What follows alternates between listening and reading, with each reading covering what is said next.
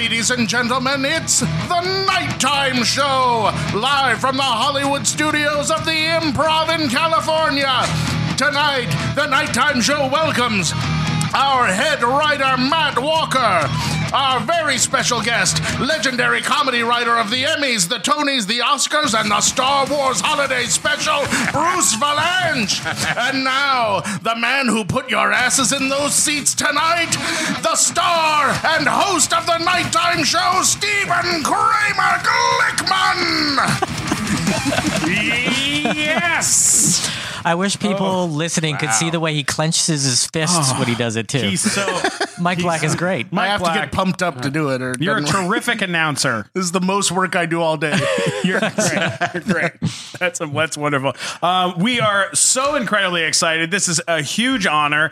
Sometimes, we get some wonderful guests on our show, but this is like an exceptional. This is an exceptional. Wonderful. Oh my God! This is an exceptional situation having you here. I'm sitting here in the shadow of exploding Buddha.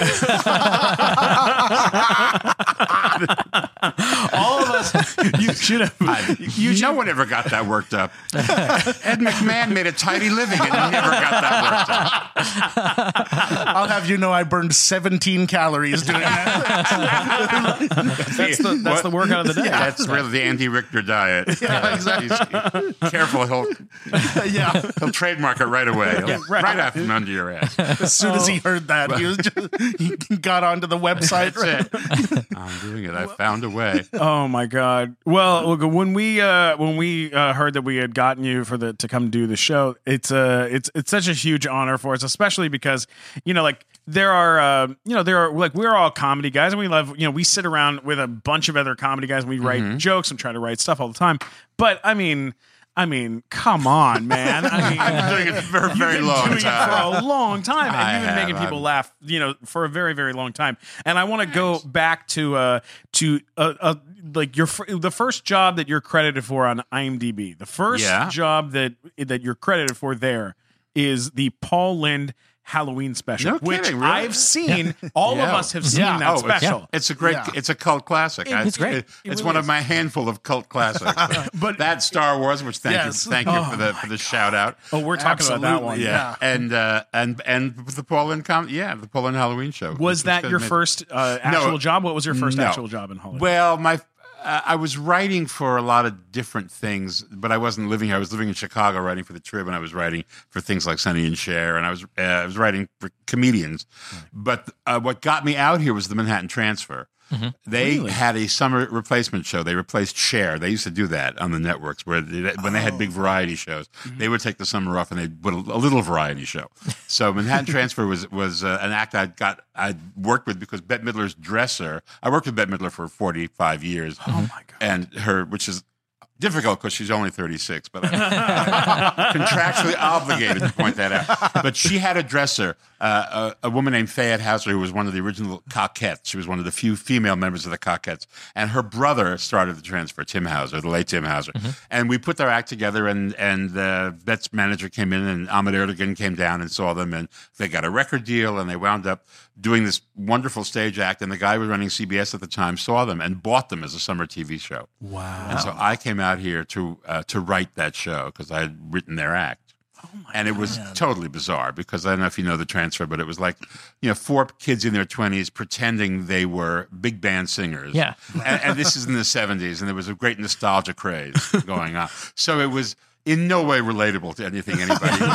I mean, it was like it was a real music kind of Greenwich Village sort of act, and we spent all the money on their costumes, all those things. We went to a Western costume and raided the place, and pulled out things Ginger Rogers wore. Oh my! And it was that. It was a great show. We had absolutely no money, so we had one guest every week. We had comics who were getting started. Gabe Kaplan. Oh my God! A very up and coming guy. David Brenner. Oh yeah. And then we had two comics who were just getting ended. Carl Ballantyne, who was about 112,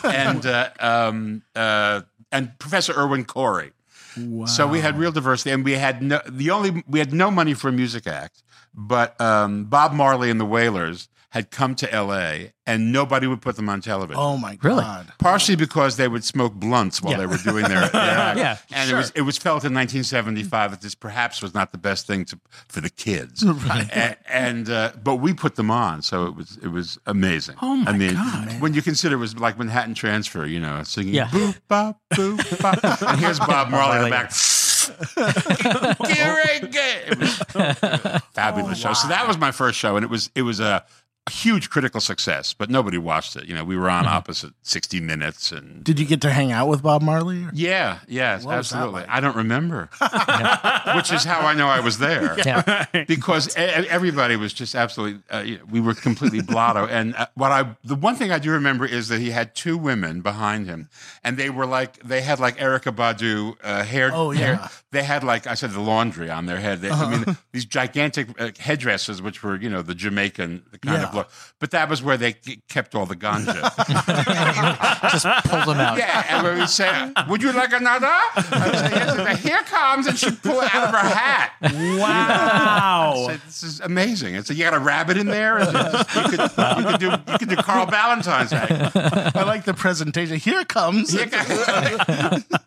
That's all I remember. It was we set off the smoke alarm at Television City. Yeah. And we were, they came running from the Carol Burnett show, which was across the aisle. At CBS they have like four big, and Bold and the Beautiful and Hung in the Breathless or the others. And then we were, The Price is Right was Match on. Game must have been there too. And that's an indoor. Match Game was not at the time. Okay. At the time, it was someplace else. Although I did Match Game.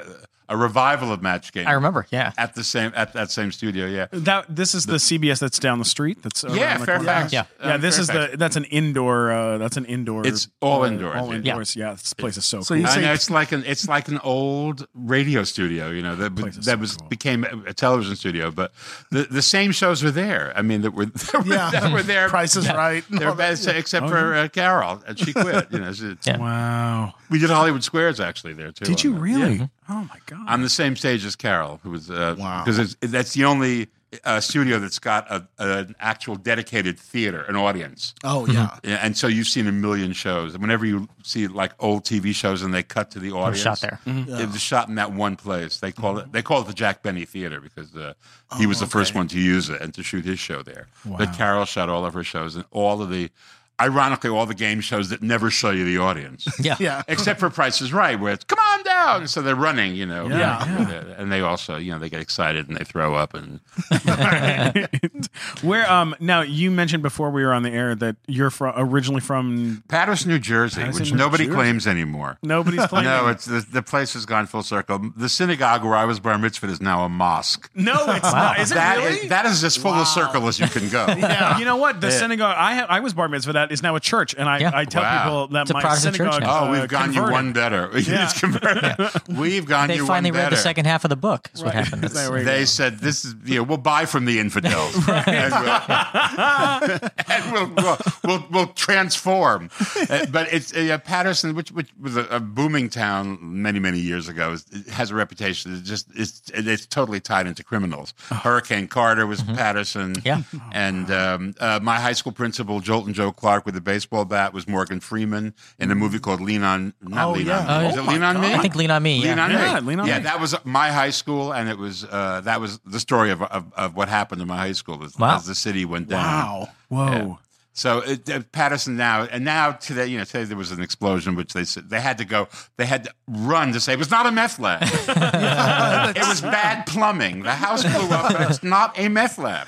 Right. Because that's exactly where your mind goes when you say, "Why there's a nice little house?" Blow Do you think up. they just have a fishbowl of excuses for not a meth lab? Yeah, exactly. What do we call it this week? A toaster oven. I don't know.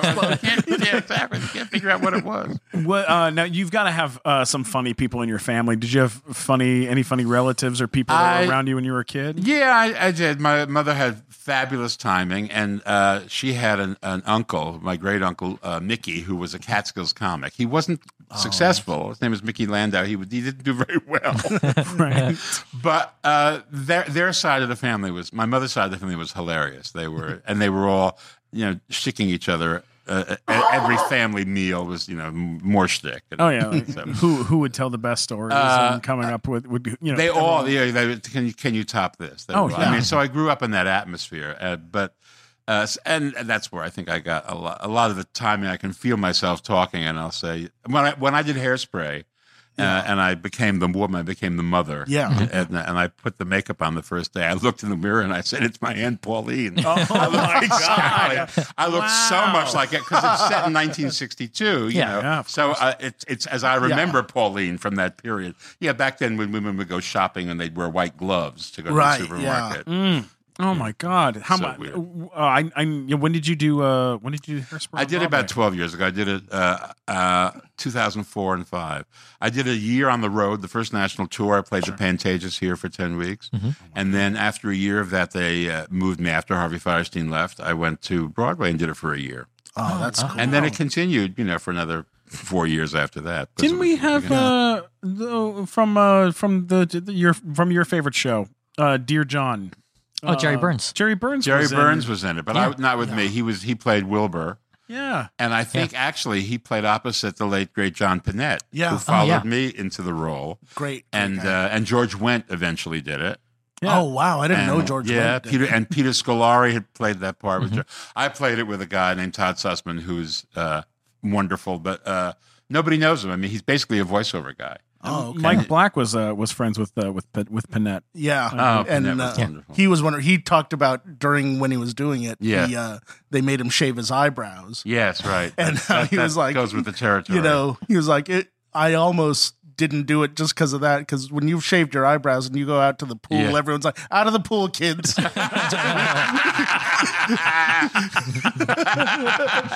That's so true. Whoopi has no eyebrows, and when I told her I was shaving my eyebrows, she said, "I got you covered." I'll show you all the tricks if they don't grow back. Here's what you do. Matt, I forgot to tell you, last night I had a little fireball moment. Another one? Yeah, well, I've been having a lot of fun recently. They're a lot of fun. They're great. I love the fireball. They really are. Glazer, you know anything about this? About these fireball moments? Oh, real fun time. Oh, they're so great. What happens is when you drink fireball whiskey, then, things just get a little crazier. Like life just gets a little brighter and more exciting. So where were you? Well, I was at a Sportsman's Lodge. You know that place? The used to do stand up on a patio. Oh, God. Where you get heckled by buses driving by.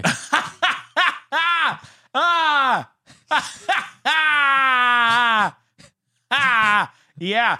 So that's what happened is I was there and I was hanging out, just relaxing. I had a couple drinks, a couple of shots of Fireball, and I took a little wander around. I was doing a little wander into this little forest behind Sportsman's Lodge. Do you know there's a forest back there? Yeah, there's a forest over there. You find so many weird forests in LA. Yeah, there's a lot of forests. There's a lot of greenery out here. I'm wandering around through the forest. I'm having a nice little time. I have a bottle of Fireball with me as per usual. And I'm walking around and what do I see? But I saw a fairy. Really? Yeah, it was just floating there. Did you talk to it? What happened? Yeah, I was like, "Hey, are you real?" I'm real. I'm just as real as you are. Wow, you're so bright. Oh, well, that's because I came from heaven. Oh my gosh. That's incredible. Yeah. Is that where all fairies are from? Well, we live everywhere. Some live in heaven, and some live in the United Arab Emirates. Oh, I didn't realize that's where they live. That's so fascinating. Hey, so what are you doing out here in the forest? You having a good time? Well, I came for you. You did? Yes, I came with a message. Oh, you did? What's the message? Little Mr. Glickman hopping through the forest, scooping up the field mice and popping them on the head. You can't do that. Put down your fireball, time to sober up. Oh, I love that song. Hey, would you like, hey, Fairy, would you like a shot of this Fireball whiskey? Yeah. All right, here you go. Try it out. Oh, wow, that just goes right down. Yeah, so do I. And then I made sweet, sweet love to that fairy in the woods. And it was the greatest experience of my life. Fireball whiskey. You never know what's going to happen. All right, let's get back to the show.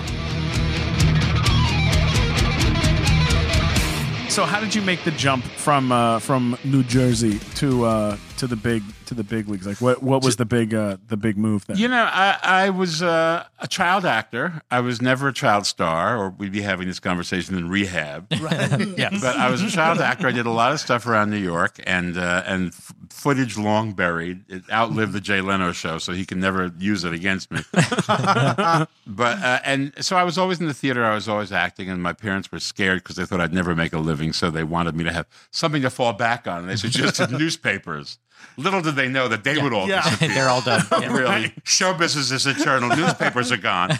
So I got a journalism degree and a theater degree, and I wound up at the Chicago Tribune writing, and I met Bette Midler, and I started writing for her. Oh man! And then I began writing for a lot of other people who came through. Now, did you know Gene Siskel back then? Yeah, I was the number 2 movie critic. I was his. Roger was across the street. Roger read it sometimes, and Gene was at the Trib, and I was the second string. You should pardon the expression. So I got to review things like The World's Greatest Athlete. Yeah. With Jan Michael Vincent in a loincloth. So I had to see it several times to make sure I appreciated all the nuance in the review. And pictures like that I got to review. And I was the rock critic. I was like the kind of go-to feature guy. I mean, anything that was kind of light and ridiculous, I would. Yeah. I would get. They sent me to be to trade places with a housewife, and I was called Mr. Mommy, and then John Hughes, who at the time was an ad executive in Chicago at Leo Burnett, took it and turned it into Mr. Mom. Oh, really? Yes. So the Michael Keaton movie came from that. Which he confessed to me one night. He flat out told you. Something he said, I read that Mr. Mommy column, and I thought that'd be a good idea for a movie. I said, so did I. I couldn't sell it. He said, well, what can I say?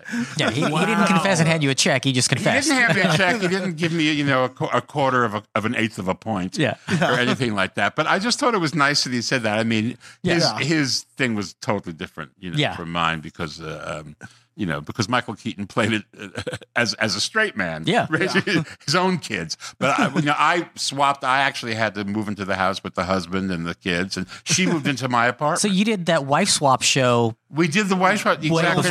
Yeah. I'd be more upset about that. Yeah, I know. You didn't get any. That's of that a complete rip-off. wife swap money. Yeah, right. Now that I think of it, really. Just bad lawyering. Wow. Did you? I'm sure you've been hired many times to do punch up on things and to help make things funnier. Are you allowed to talk about it? No. That's part of it is you can't, because unless you're credited, and you never get a credit on that stuff because unless when you do television.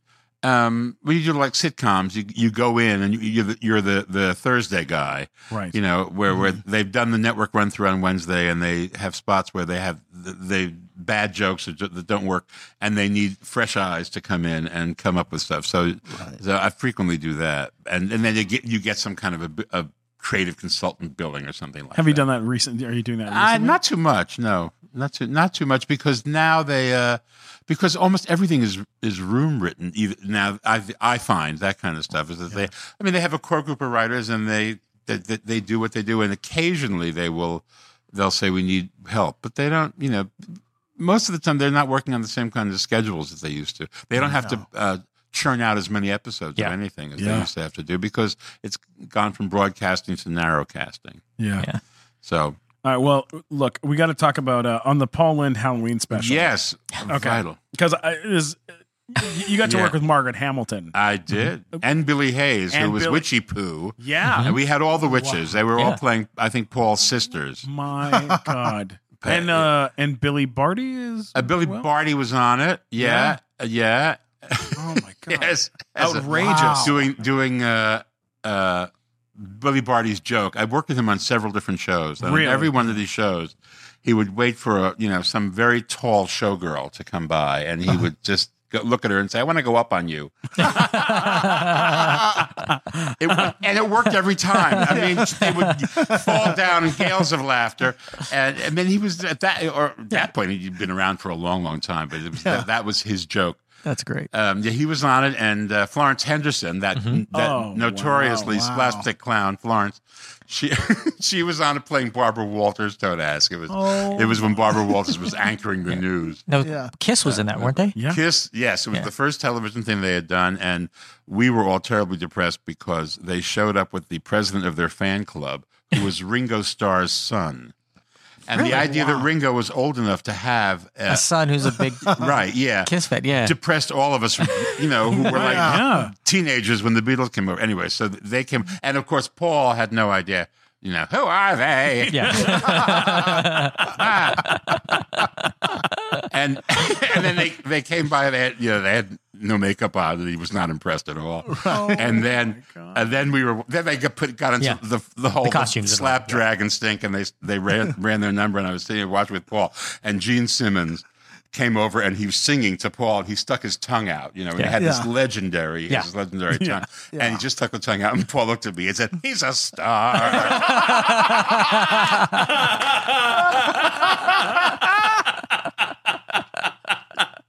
Oh my God. So he was just in love. He was just in love with him after that. Paul could do more with nothing. I mean, he Roots had just been on. We were shooting it, and I remember that Roots was on, and it was a gigantic thing. Everybody, had watched it. Oh, sure. And we were standing outside having a cigarette, and Paul was like in his Dracula outfit smoking a cigarette. And LeVar Burton, who was doing something else on the lot. This ABC had a studio in Los Feliz, and he was walking by, and Paul had just, and couldn't remember his name. And LeVar Burton's walking over and, pointing at him like, "Oh my God, it's Paul." And Paul says, looking at him, it says, "Roots." And it was the first time the word's ever been said with like 16 syllables. Oh my God. He was.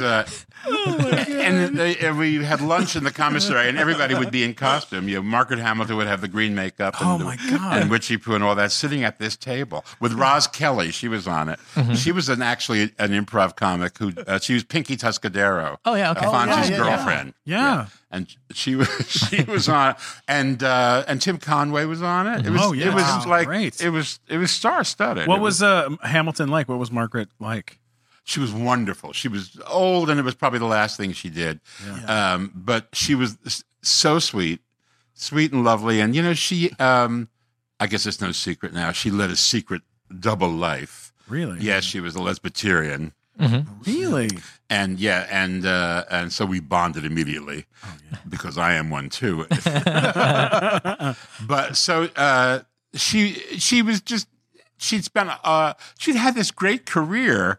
She never stopped working, but all people knew about was was fun. Yeah. So when we sat down, I started talking about the other movie that I love her in, My Little Chickadee. Sure. Mm-hmm. That's W.C. Fields and Mae West. Yeah. Together. And Margaret Hamilton is, she's playing another version of Agnes Gulch, or whatever her name was from The Wizard of Oz. Mm-hmm. Just like the town prude who wants everybody to toe the line. Uh-huh. And that was her, like, her MGM character. I thought they shot that one at Universal. But, and she just had wonderful stories about the two of them. And no, she never gets to tell them because no one ever asked about that picture. Sure. They only asked about The Wizard of Oz. Did she talk about W.C. Fields?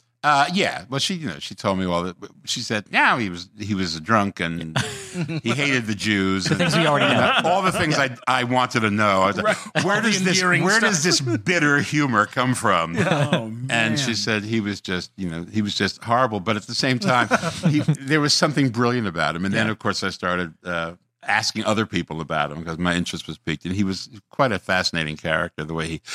Particularly because he was operating, he and Mae West were both operating against the code, which was, you couldn't do certain things because there was the production code that all the studios adhered to. And he would find ways of getting around it.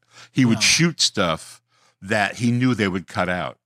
Mm-hmm. And they would say, well, you've got to cut this out. And he would then say, well, if you let me, if I'll cut it out, if you let me keep this other thing, which is what he really wanted at the end of the picture. Because he knew he would never, for example, there's a fabulous outtake from the Bank Dick. The Academy has a whole bunch of these things in a vault where he's sitting in the front seat of a convertible with a very pretty girl, and she's squirming.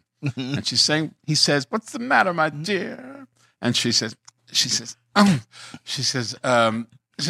so uncomfortable." And then all of a sudden, she like turns, and this cat jumps up from under her and lands on the dashboard. Yeah. And Field says, "No wonder you're uncomfortable, my dear. You've been sitting on your pussy." Oh my God!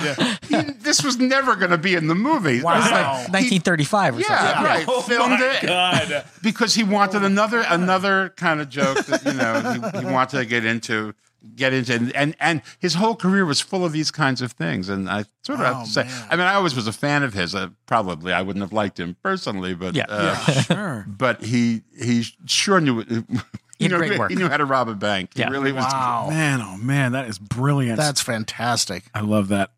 Did you spend a lot of time with Paul Lynde Yes, I over did. the years? I did. Well, because initially what happened was he was on Donnie and Marie. I was writing the Donnie and Marie show after the triumph of the Brady Bunch Variety Hour with Florence Henderson, and which we called One to Neil and Seven Captains. Oh my God! Did I tell you I have Very, very 70s I have their reference. album of them singing. You have the Brady.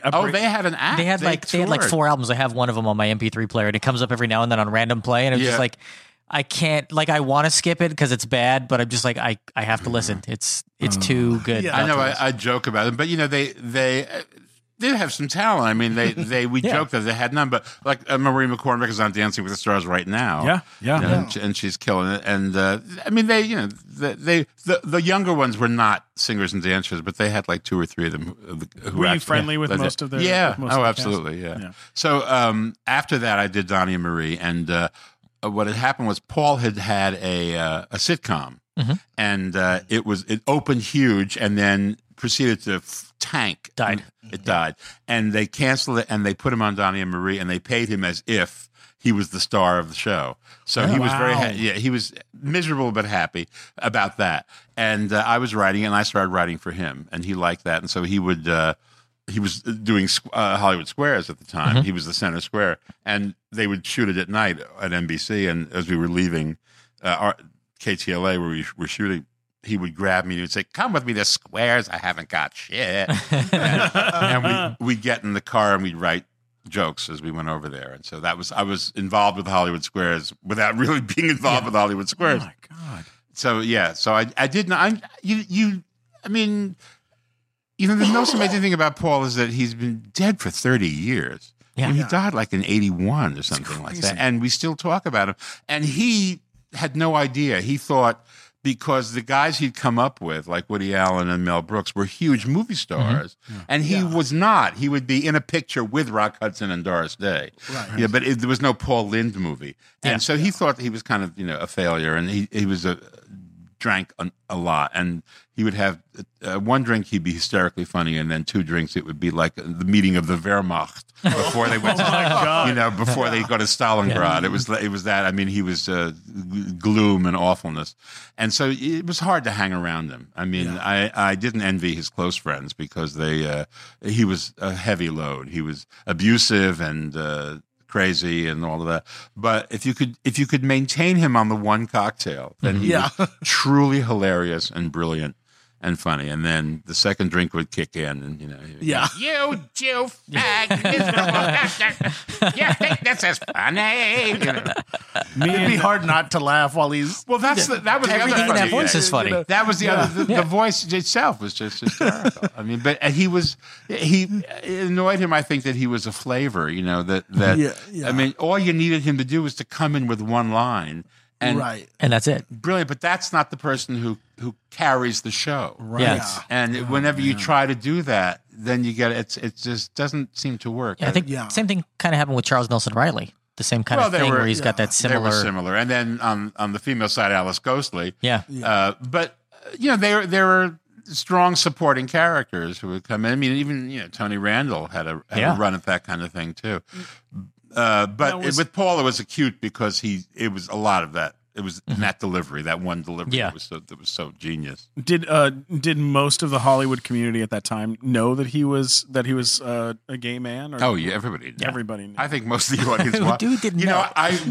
we did a tour. We when the show went on hiatus, we did a tour with Paul and Mimi Hines and Waylon Flowers and Madam, and we put this show together and we toured it to all these summer stock theaters and state fairs and things like that. And Paul was basically the MC of the show, and that he would swan around the stage in a gold lame caftan, and take questions from the audience. And every now and again, a woman would say, "Are you married?"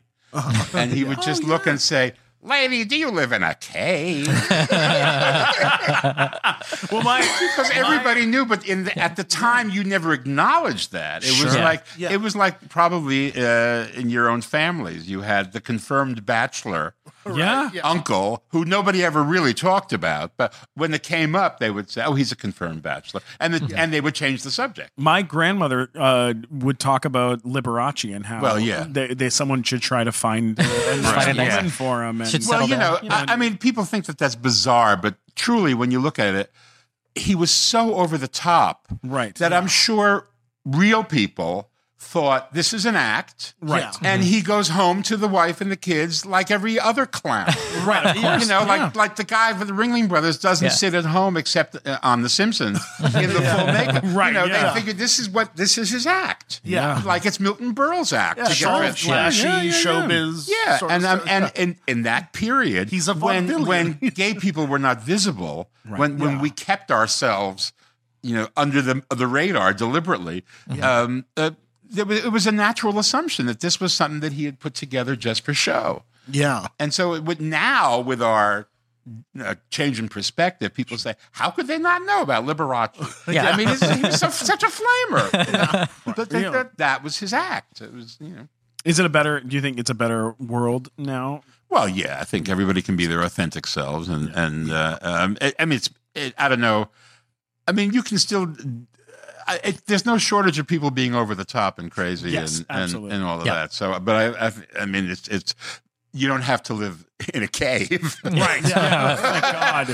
When you come off stage, you can be who you really are. Yeah, that's the best. I love that.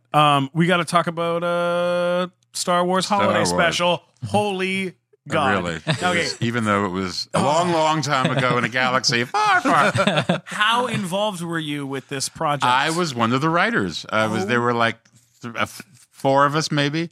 Pat Proft was one, and Lenny Rips, the legendary Lenny Rips, was another one, and Ken and Mitzi Welch, who were songwriters who wrote a lot of the Carol Burnett stuff.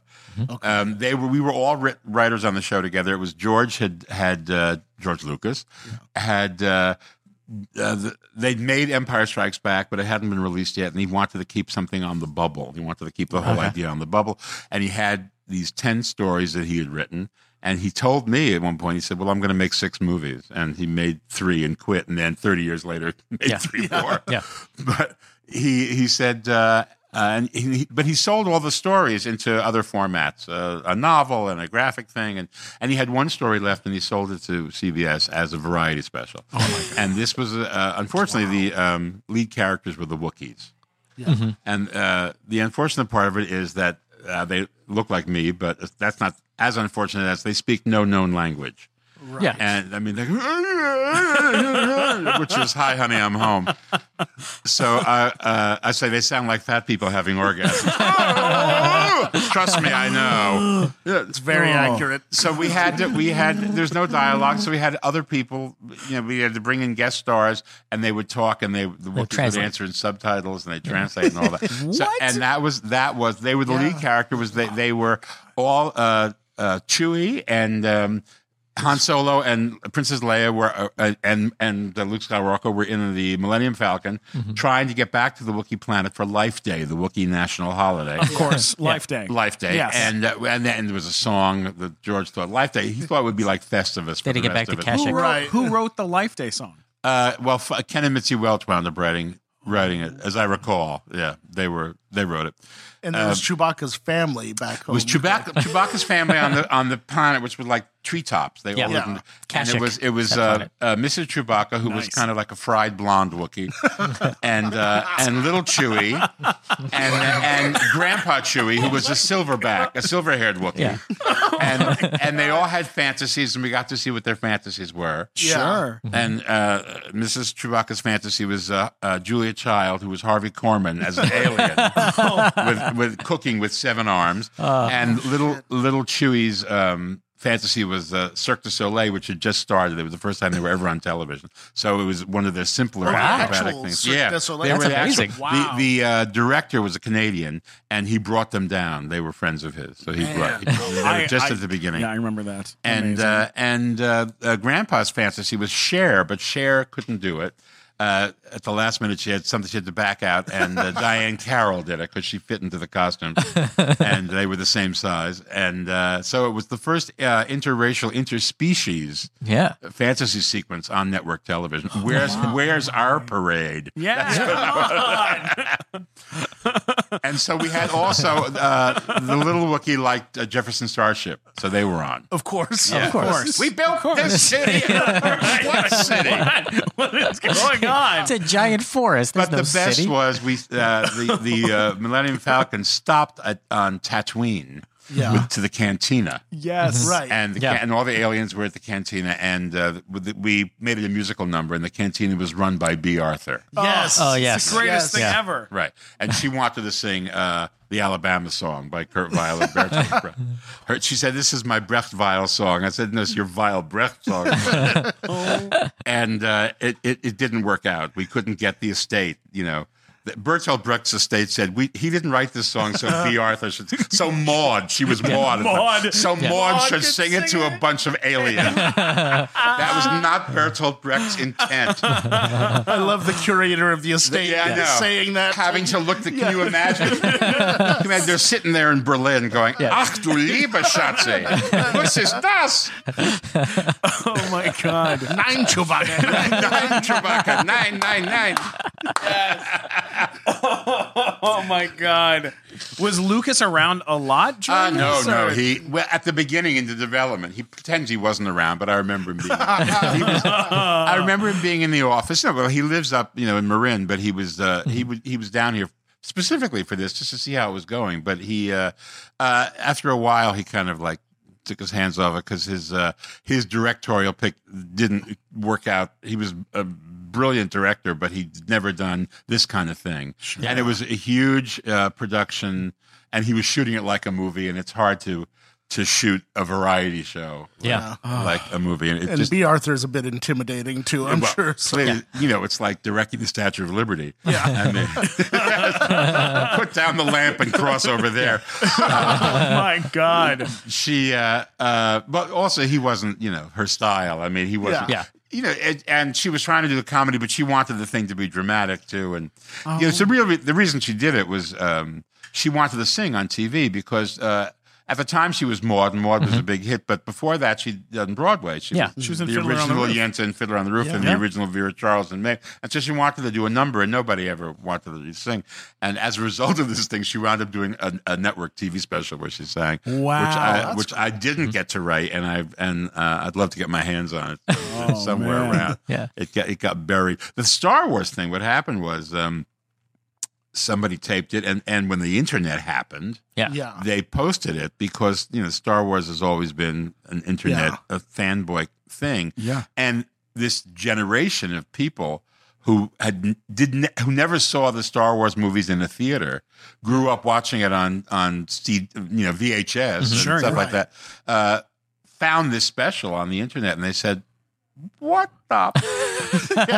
How could he have done this?" And and so it became like this legendary. I mean, before there was a Twitter rant. I mean, there'd be like emails everywhere, and people go, and I would get all these calls saying, "How did this happen? You were part of it. Your name is." How did this happen? Well, there's a religion of Star can we Wars learn people, from and this? they felt personally betrayed that something like that had actually been done with their saga. So much worse has been done, though. The Ewok movie. movies. Oh, than well, Jar Jar yeah. Binks. Yeah. But this was all pre. Then he did the other three, and Yeah. and Jar Jar appeared. Yeah. What was the response from the Star Wars holiday special in '78? Like, what was the response then? Then it was a big hit. It was aired Thanksgiving weekend on Friday night, and it was a big success. The numbers were fantastic. But yet that was like a 3-network universe back then. Yeah. Maybe if Fox was even on, so 4. I had the network. Boba Fett cartoon in there. Yes, too. and That that's part was right. That he fantastic, debuted actually. Boba Fett, and that became the most positive thing from it. Yeah. And it became a Saturday morning show. But the reviews were ridiculous. I mean, I'm sure. the critics thought it was insane and said probably was they correctly said it was done by people who were stoned out of their mind. And we were. I mean, it was the 70s, you know. Carrie Fisher was wanted to do the Life song. She wanted Joni Mitchell to write it. And so she called Joni Mitchell and asked her to write the thing. And Joni Mitchell said, because she laughed. Yeah. She laughed up there too, just like she's saying. Way up. And so, and Carrie wound up. I think she does wind up doing it on the show, but she was like, I used to joke that she and I were snorting the sweet and low. we were just, you know, we were kind of gone. But that's what we did in the 70s. It was, Didn't Carrie it's Fisher not a secret. Just sing the Life Day song recently. I Really? don't know. I believe. I'm don't know. amazed. I believe so. I'm- Recently, she sang No it at kidding. like an event. Wow. I I'm wonder almost why. positive. I think it was for something with Star Wars, but I'm pretty Well, sure that it'd she be was odd there. because George, you know, if you mention it, he turns pale. He Oh, does. yeah. He Yeah. wants nothing to do with it. He doesn't want it to go anywhere near his Star Wars. Sure. Yeah. Well, for a while, like you mentioned it being on the internet. He for tried a to wipe while, it off. Oh, he It tried would to be wipe up it off. for Yeah. like 5 minutes Yeah. and then gone. He had. you know? Yeah. Now he has bots who are doing it. Yeah. It used to be people who had to do that. Well- now it's bots. It was one of those cult. I mean, that is a cult, you know, hit Oh yeah. piece, and same thing with the Halloween special. Are there other cult hit things in there that you've done that? Oh, not of that enormity. The Brady Bunch Variety Hours. I consider that to be Absolutely. we like that because when the Brady Bunch movie and its sequel, a very Brady sequel, when they were made, you know, they were parodies of the Brady Bunch, Yeah. and they were, you know, big hits and they were funny, but because they were big hits, Lloyd Schwartz and his father Sherwood, Yeah. Yes. who controlled the Paramount Brady Bunch, the original series, Yeah. had always embargoed. They didn't want anybody to see the Brady Bunch variety, and they controlled the underlying rights. They let go of the underlying rights so that Sid and Marty Krofft, who did the Brady Bunch Variety Hour, could sell it, and it showed up on Nickelodeon. It was all Paramount. Everything was Paramount. Right. So Nickelodeon's owned by Paramount. So Paramount, the show showed up on Nickelodeon. Sure. And people began calling me up saying, "Dude, I was watching this thing last night, and your name is on it." And it's like the Brady Bunch, and the dad's in a dress, and he's doing like a Gloria Estefan number. Yeah. Wow. Well, yeah, we put him in drag because Woody Allen. Yeah. Woody Allen used to write the Gary Moore show, and Gary Moore was not a funny guy. He introduced Carol Burnett. That was what he's remembered for. But he was a game show host. One of the But all-time greats, yeah, by the way. he had a variety show, and he had a sidekick, Durwood Kirby, whose son is Randy Kirby, who you may know, who was a stand-up and may still be.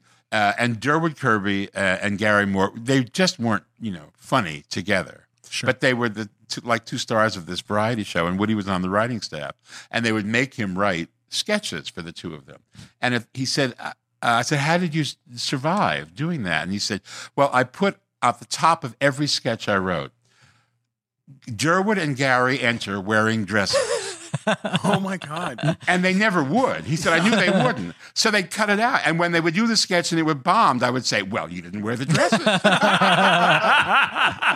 It was right there in black and white on the top of the page. So that would've made it work. I took that, you know, I was a mentoring moment, and I said, "Okay, I'm going to put him in a dress. I'll put when you don't know what to do with somebody, with some awkward straight guy, put him in a dress." There you go. And absolutely, it wins every time. I put Andy Williams in a dress. Wow. at the Moon River Theater in Branson, Missouri. Wow. Oh my God, did you really? I did. Oh yeah, he came out and did a whole Latin number. It was the Carmen Miranda number. With a fruit basket on his head and all this kind of stuff. The whole thing. And then one night I was watching the Tonight Show and Mel Gibson was on saying, I was just in Missouri and I saw the Andy Williams show and he came out in a dress. And that's when I thought something's wrong with Mel Gibson. Yeah. That's how you do. Yeah. That might have been what sent him over the edge. My friend could be the first Lethal Weapon clue. But yeah, so Robert Reed we put in the dress. We put in dress, and actually we couldn't find a dress that fit him. And finally they found one at the Western Costume, and it was. I looked on the inside in the armpit. It had Tony Tennille. Oh, wow. It was her dress. Wow. Because she was very tall. Yeah. Tony Sure, Tennille. yeah. So then we ransacked Tony Tennille's wardrobe. I said, we have 9 of these shows to do. We need a lot of drag for him. Oh, how was he to work with? He was wonderful. Yeah. He was just terribly, terribly uptight because he was gay and was, he was Papa Brady. And at the time, it was something that could just never get out. And he also was in kind of a terminal confusion because he had made his name on a very serious lawyer show called The Defenders with E.G. Marshall. And it was like L.A. Law later, or like, I don't know, like Scandal, or one of these lawyer Practice shows. or something. Yeah, I mean, it was a serious thing. It won lots of Emmys, and he was the young partner in the firm, and he was always getting awards for dramatic So he was acting. on that dramatic track. Right, and then sorta. one thing or another happened after The Defenders, and a bunch of shows after didn't pan out. And so when they came along and they offered him this comedy thing, he took it, probably for the money, and it became a hit. And suddenly he was the father, a sitcom dad. And that was never what he wanted to be, and he was never really comfortable doing it. Interesting. But he adored these kids, and they all, were like childhood kids. They all had stories, and I mean, they were show business kids, but they had family behind them, and there was nobody saying to them, do this, do that. I mean, nobody really taking up. He felt he had to make sure that they weren't exploited. Wow. So he was that's cool. he was quite a guy. But Lloyd- and again, he couldn't live who he really was. So. Yeah, when we had Lloyd on the show, he said they were not friends. Like Lloyd was not friends with. Well, he with wasn't. him. He wasn't warm. Yeah, He had Well, a Lloyd's certain, a strange character too. Yeah, So, yeah, yeah. That's true. But I don't know. Well, Sherwood was running that show, wasn't he? Or was he off doing Gilligan's Island? Or No, he was running the show, and then Lloyd was in Lloyd charge was of the it. air- Lloyd started as the dialogue coach for the kids. Yeah, and then worked into. Well, that's probably why. production He role. was the heir apparent, and that's probably why they. That's probably. But he some was a clash. complicated guy, Bob, and I mean, I did like him a lot, but he was not comfortable in his own skin. I get that. I totally get that. Okay. Hang on a second. Yes. We're gonna switch Yeah. gears for a second. All right. Tony Awards, Emmy Awards, a lot of that. Yeah. and the Academy Awards, the Oscars, the World Music Awards. the world, My God! done 'em all. It gets really. I know it gets the better than Cable that. Ace Awards, The Patsies given to animals. the comedy the awards. Annies. I did the comedy. I did the Kids' comedy Choice. awards. Did you Yeah. do- No, I never did a Kids' Choice because I'm allergic Well, to that's slime. You. I know I'm a slime target, so it's like. Yeah. How long have you been writing the Oscars for? Well, I did 23 years. Oh my God! Do you still write on the Oscars? I do. I write. I'm not on the staff of the show. I contribute. Yeah. But I mean, I did 23 years straight. You should pardon the expression. For before there was a change of a regime change at the Academy. What about And it was like- the Emmys? Same thing. I've done, I don't know, maybe 8 of them, something like that. 8 or 10 over the years. For a long time, and the same with the Tonys. Same with the Tonys. Who's your and the favorite Grammys. host to work with on those? Whoopi? Well, I love her, and she's terrific. I mean, to say I have a favorite, I was my favorite conceptually was Steve Martin because he's so brilliant, and because he. Well, they're all pretty fearless, That moment, but it's with- Steve, Whoopi, Billy, those are the ones. That moment with him where he busts Danny DeVito eating Oh yeah. during the show and then brings him some dip. Well, yeah, exactly. That was my idea. That was actually my idea. I said, let's get him some dip. We ran back to the green room, Steve and I. And here's how nice Steve Martin is. There's some like dress extra, and she's putting dip, and he's standing there waiting. And we're going to go on stage, and he won't There's a billion elbow her people. aside. He's just waiting like, she'll be done in a minute. It'll be okay. And I say, excuse me, we have to do this as a prop. She runs away. Steve would never do that. He is totally a gent. I, of course, was, big, loud Jew moving around the room. You kind of have to be, though, to make things Well, happen. at a moment like that. But that was, we were watching it in the little cubicle that the host has off stage. We were watching it on the monitor. And we were watching Danny, because Danny had brought, they all brought food. He had, it was a long ceremony. Bob Dylan was on satellite from Australia, singing that song that he won for, with "People Are Strange," that song, and it's really upbeat. And so they were cutting in. People were sitting in their seats and they were jiggling away. And Danny, I think, had produced a movie that was nominated. That's why he was there up front. And he pulled out a celery stalk. Said, this is too good. We have to serve it.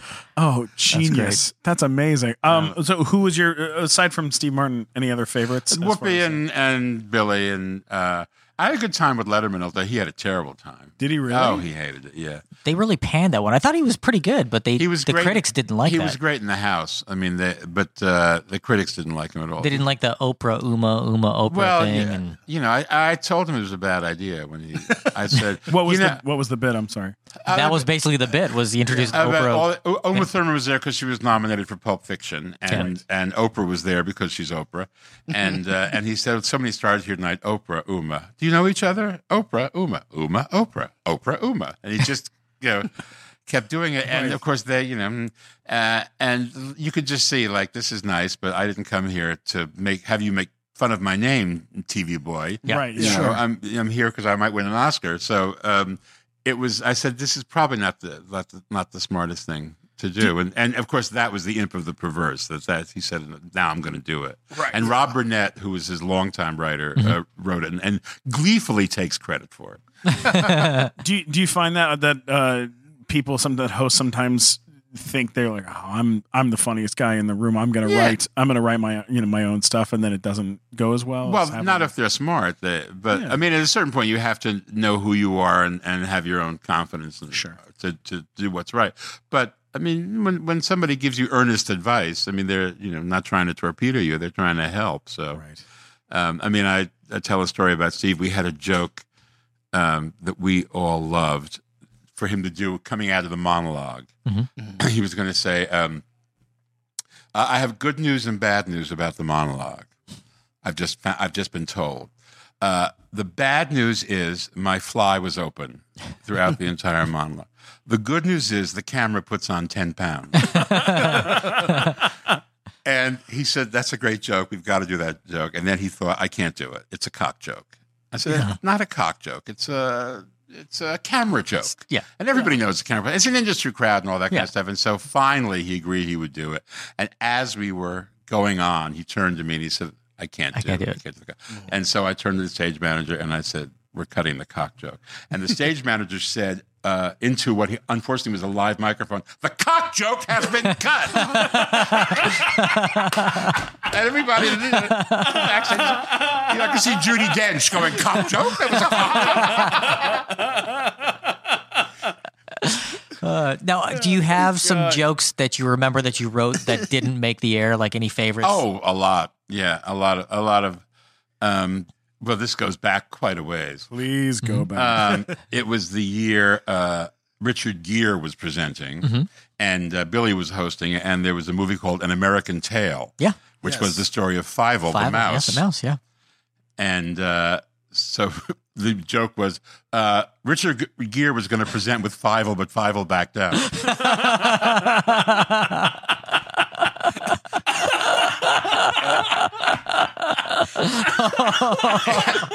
And we were going to. The network censor, Mrs. Futterman, cleared it and said fine. And it was in. We were going to do it. And then we were sitting there. And here's how the Oscars work. There are like at the time, there were like 14 cameramen crawling all over the theater, and the place was lit like a soundstage. Yeah. And if you're sitting there and you're not nominated for something, and you're well known, and you see one of these cameramen crawling up the aisle towards you and setting up your shot, you know that something is going to be said about you. Yes. And so we're in the wings, and we're looking at all the monitors, and we're looking at Richard, and there's a guy on Richard's face, and that means there's a guy kneeling in the aisle right there, in just front of shooting him. Right. And Richard, like, color had drained from his face because he knew there was about to be a joke about him, and he had a good idea of what it was going to be about, because it was everything at the time. And so Billy just said, well, "Look at the guy; he's going to have a heart attack. I can't do this. I can't do this to him. He's too good a person." And so we cut it and we didn't use it. Nobody said on the microphone, the gerbil in the ass joke got cut. Gerbil in the ass joke. The Fievel joke is backed out. No, that was one of those once in a lifetime slips you live for. That's amazing. Any other one you want to throw out there? No. Well, things. I mean, sometimes you'll see something on the show and you'll say, "How did that happen?"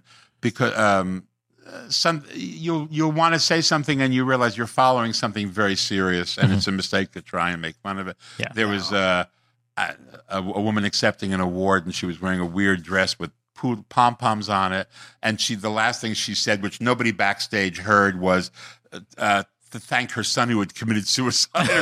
It was something. It was as horrible as it can be, and out comes whoever it was, Jon Stewart or somebody, to make a joke about the dress. Yeah. And it's just, well, because he thought, why? Because he didn't hear it. He didn't hear it. I mean, well, that was funny, that her dress was funny. What do you mean? But he's just digging deeper and deeper. Well, he didn't go, that was in his mind. Fortunately, he didn't go for savers. He just moved right along and to the next thing. Now, who are some of the weirder hosts you've worked with? Franco. I mean, Generalissimo Franco. That's a bad. James Franco. He was weird because he was he's not in his comfort zone. And, it was him and Hathaway. It was him and Hathaway, and Anne Hathaway is a precision instrument, and it was a bad pairing. It was a weird combination. It was a weird combination, and it never worked. And it always seems weird when somebody is on that. Sometimes people, like, you see people do this on the Oscars or even on the Tony Awards, where they go up on stage and they try to pretend that they're not standing on stage in front of like 100 bajillion people. Yeah. And it doesn't feel right. It's like, that's why whenever Billy did it, or when Robin did it, or those guys who are used to doing that every night, who know who they are when they walk out on stage. Right. Those are the ones who make good hosts. The ones who are actors who have to play a role make lousy hosts because they don't do that. They don't know how to do it if they're not in character. So you find somebody who has a stage persona already. I used to say years ago, you have to know who you are when you're on stage. Shirley MacLaine knows who she is. She knows who she was. So it makes it much easier. Yeah. But then people have forgotten that Shirley is as crazy as she is. Right. Yeah. Can we before we wrap things up, which I could stay with you forever. We can hang out all day.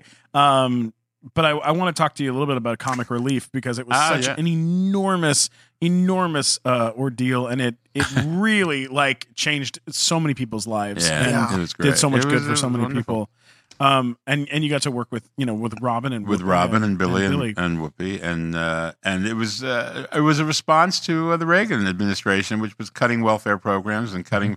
I mean, a lot of shelter programs. That was when we first noticed there was a homeless problem. Was when that Republican administration put people on the street. Yeah. So it was a response to that. The comics just coming in saying, we've got to take care of these homeless people because the government won't do it anymore. Wow. And it was Chris Albrecht, who was running HBO at the time, took it to his heart, and his college roommate Bob Zamuda organized Comic Relief, and it became a thing. We did 12 of them, and the last, it kind of it petered out in a way because the activist community got much more got larger from the time we started. There were so many causes and so many charities springing up, and people taking various causes and making them their own personal things, that there wasn't a lot of money left over. that you couldn't go on do a telethon and really raise enough money. So the last one we did, I think, was for Katrina. We didn't even do it for the homeless. We did it in New Orleans and Vegas simultaneously, and it was specifically for Katrina victims, because it just became kind of so. And then the Democrats came in, and more money began coming out, and the homeless problem was actually being dealt with by government, and if there had been a younger version of Billy, Robin, and Whoopi who wanted to take it up, but that didn't emerge. Yeah, they had other interests, or they were growing in a different way. So. God, what was it like working with Robin? Oh, he was wonderful. I mean, he was brilliant and funny. And I used to say I would write stuff and I'd throw it in the cage, and he would devour it. And then he would do it on stage. And then a lot of what we did was just sitting and taping the conversations, and improving, if I dare say that word, in this building. And then he would do it on stage, and people would say, he's so spontaneous. And I'd say, yes, the first time, which is the definition of spontaneity. Right. But then he would take it and he would embroider it. And by the time you saw it, most of the time on a HBO show or something, it was some stuff that he had done, that he had really worked on. But he was, I found him to be brilliant and bubbly and fun. And I know he was tortured. And I know, I spent a lot of time with him during his high coke period, and he would get into profound moods, and I never realized he was as depressed as he was. But I have to confess, like a lot of people, I didn't see him a lot in the last few years. After the heart attack and the divorce and the new wife, he part of what he did was kind of isolate himself up there in San Francisco on that island with her, and emerge when he wanted to. I just know that he was the sitcom he did with Sarah Michelle Gellar. I was a heartbreaker because he really worked very hard on it, and I thought he was hysterical. I thought he was great. He was wonderful. The cast on that show was amazing. It was, and I have a feeling that it didn't come back because it was an expensive show. Yeah, and when you have that kind of expense, you have to justify it in the returns. They had another show that Margot Martindale was on, The Millers, I think it was called. Yeah. That cost them a lot less to make and was getting the same numbers. Yeah. And, when you're talking to a network, you're talking to numbers crunchers. Yeah, and the tricky part about that show, too, was that it was, like in the first episode, they were like, we're going to make the brands, because it was a show about advertising executives, right? And so they decided to make the brands real brands. Yeah. Right. So the first episode was all about writing a new jingle for McDonald's. And then it was like, now we're going to do an episode about Target. Now we're going to do an episode about Best Buy. That's why there was a girl in my acting classes on the show, because she was one of the Victoria's Secret girls on the show. And It's every single person that's on that show is currently, I believe, on a series right now. Yeah. They have their own series. That's true. Yeah. The guy, the star of Zoo. Yeah. The hot guy whose name I can't remember, sorry. Yeah. And what's his Linkletter's on that show too. Hamish. Oh, Hamish. Linkletter. Yeah. Yeah, and I think that also with Robin's brand, it's hard to get older and do that stuff, to be fast and it's hard to reinvent yourself, and it's not, he's not alone in that. I mean, that happens to a lot of people. I remember when we were actually doing Donnie and Marie, Lucille Ball did one last series. Called Life with Lucy, where she was a grandmother, and she was trying to do all this physical stuff, and the audience would kind of gasp, like, she's going to hurt herself. Ooh, it was like she couldn't be Lucy Ricardo anymore. Yeah. Lucy Ricardo had to be a younger woman. It's kind of like, Roger Moore couldn't be James Bond because there was no way the audience would believe James Bond could do the stuff that he was doing when it was Roger Moore at 50 doing that stuff. And that's, they age out. Because James Bond has got to be James Bond. Yeah. Well, listen, before we wrap up here, if we don't mention this, we're a couple assholes, and we're not. We're not a couple assholes. There's three of us. There's three of us, and none of us are assholes. Well, I'm kind of an asshole. He's kind of an asshole. Yeah. I know, but he's like my favorite. He's like my favorite kind of asshole. He's my asshole, which is Hollywood Squares, Center Square. That was deep. Yeah. Absolutely. I tell people that they go, Matt Walker, he's such an asshole. I go, yeah, but he's my asshole. Yeah. I get to hear him say horrible things about me all the time. It's like constantly.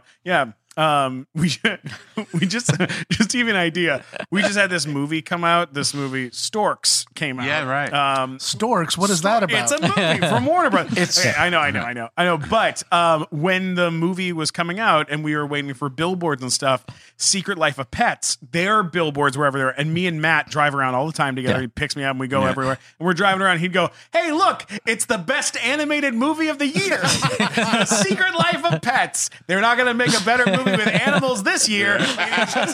Do it every single time. Every time. Yeah, he's the best and the worst. I would send him text messages late at night like, "Hey, check it out. Secret Life of Pets is playing at 10 p.m. at the ArcLight. You want to go?" You son of a bitch. Hollywood Squares, Center Square. You got to tell us about working on Hollywood Squares. Well, yeah. That set? What's the set like? What's that place like? Well, it's like a fire escape. It's like, Jim J. Bullock. It's like you could do West Side Story on that set. Was Jim J. Bullock the one immediately No, Jim before J. he Bullock was in the 80s with Joan Rivers, Yeah. and this was in the 90s. Whoopi. Whoopi, that's right. Whoopi was on before. They asked me to be the head writer, and then Whoopi said he should be on the show, and he should be the host. Yeah. And they thought, oh, well, They hired Tom Berger on. she's crazy, but they didn't want to piss her off that early, so they tested me with a whole bunch of other guys, with perfect teeth and builds. And, Right. and this is for the win, Louise. And they said, well, you're not exactly host material, but we like your energy. We'd like to put you in the square. So they put me in the square next to Whoopi, and I realized I was there because they thought I could tame her. Oh. That would, Yeah. not doable. And besides, we discovered that she's really, a gay man, and I'm really a black woman. As anybody who slept with me will tell you. So it was just, we had this little alliance going on, and it was fabulous fun. And we only did 36 days a year shooting. We would do it on weekends. God. We do 5. We do the whole week we'd come in the morning and do 3, and then take lunch with a lot of wine. And so the second afternoon shows they were the ones that would air on Thursday and Friday. Yeah. And the audience that watches at home, by Thursday and Friday, they were just as loose as we were. So, Yeah. so it was fine. They were having it was a fabulous experience. What were some of the lines that got you in trouble? Or were there- in trouble? I didn't know lines got me. I don't think. I remember I had a T-shirt. Of course, I wear T-shirts, and I had one that was the FedEx logo, and it said "Fed Sex" when you absolutely have to have it overnight. And they said, "Oh, FedEx is going to sue." I said, "It's parody, It's like it's a parody." They said, "Yeah, but we appropriated it." I said, "That's part of the parody." I said, "It's and they're never going to really sue. They were just going to They'd want raise a this to stink go away, Right. because their lawyers are bigger than your lawyers." So we had to pixelate the thing, which of course made everybody suddenly they were writing Wondering what in, it is. Yeah. calling, saying what was the filthy thing on his shirt. Yeah. And all that. It was a fascinating experience, because you would get like the guy from Little Rock who ran the show on his station would call up the network affiliate, the syndicated affiliate guy, and say, he's funny. Why does he have to be so gay? And Whoopi would say she gets the same thing. Why does she have to be so black? Can't she be like So black. like So Diane very Carroll? Can't she be like a little less black? So it was. But I will tell you, I have many favorite moments. But we would give away a car or a big trip. Yeah. At the end of the thing, and. One day there was a guy, his name was Tyrone, and he was from Compton, and he won. And he was the night watchman at the Wells Fargo Bank in Compton. And he won a trip to Israel. And when he won you won a trip to Israel, and the audience went, and there was a place where, Israel? The hell I want to go to Israel for? And started in. And Whoopi, of course, got all black. She said, Tyrone, it's the promised land. It's the holy land, Tyrone. And suddenly it was a revival meeting. And we had a guy... a Puerto Rican guy who had won on the previous day's show. He had won a trip to Puerto Rico. So he swapped. He wanted to go to Israel.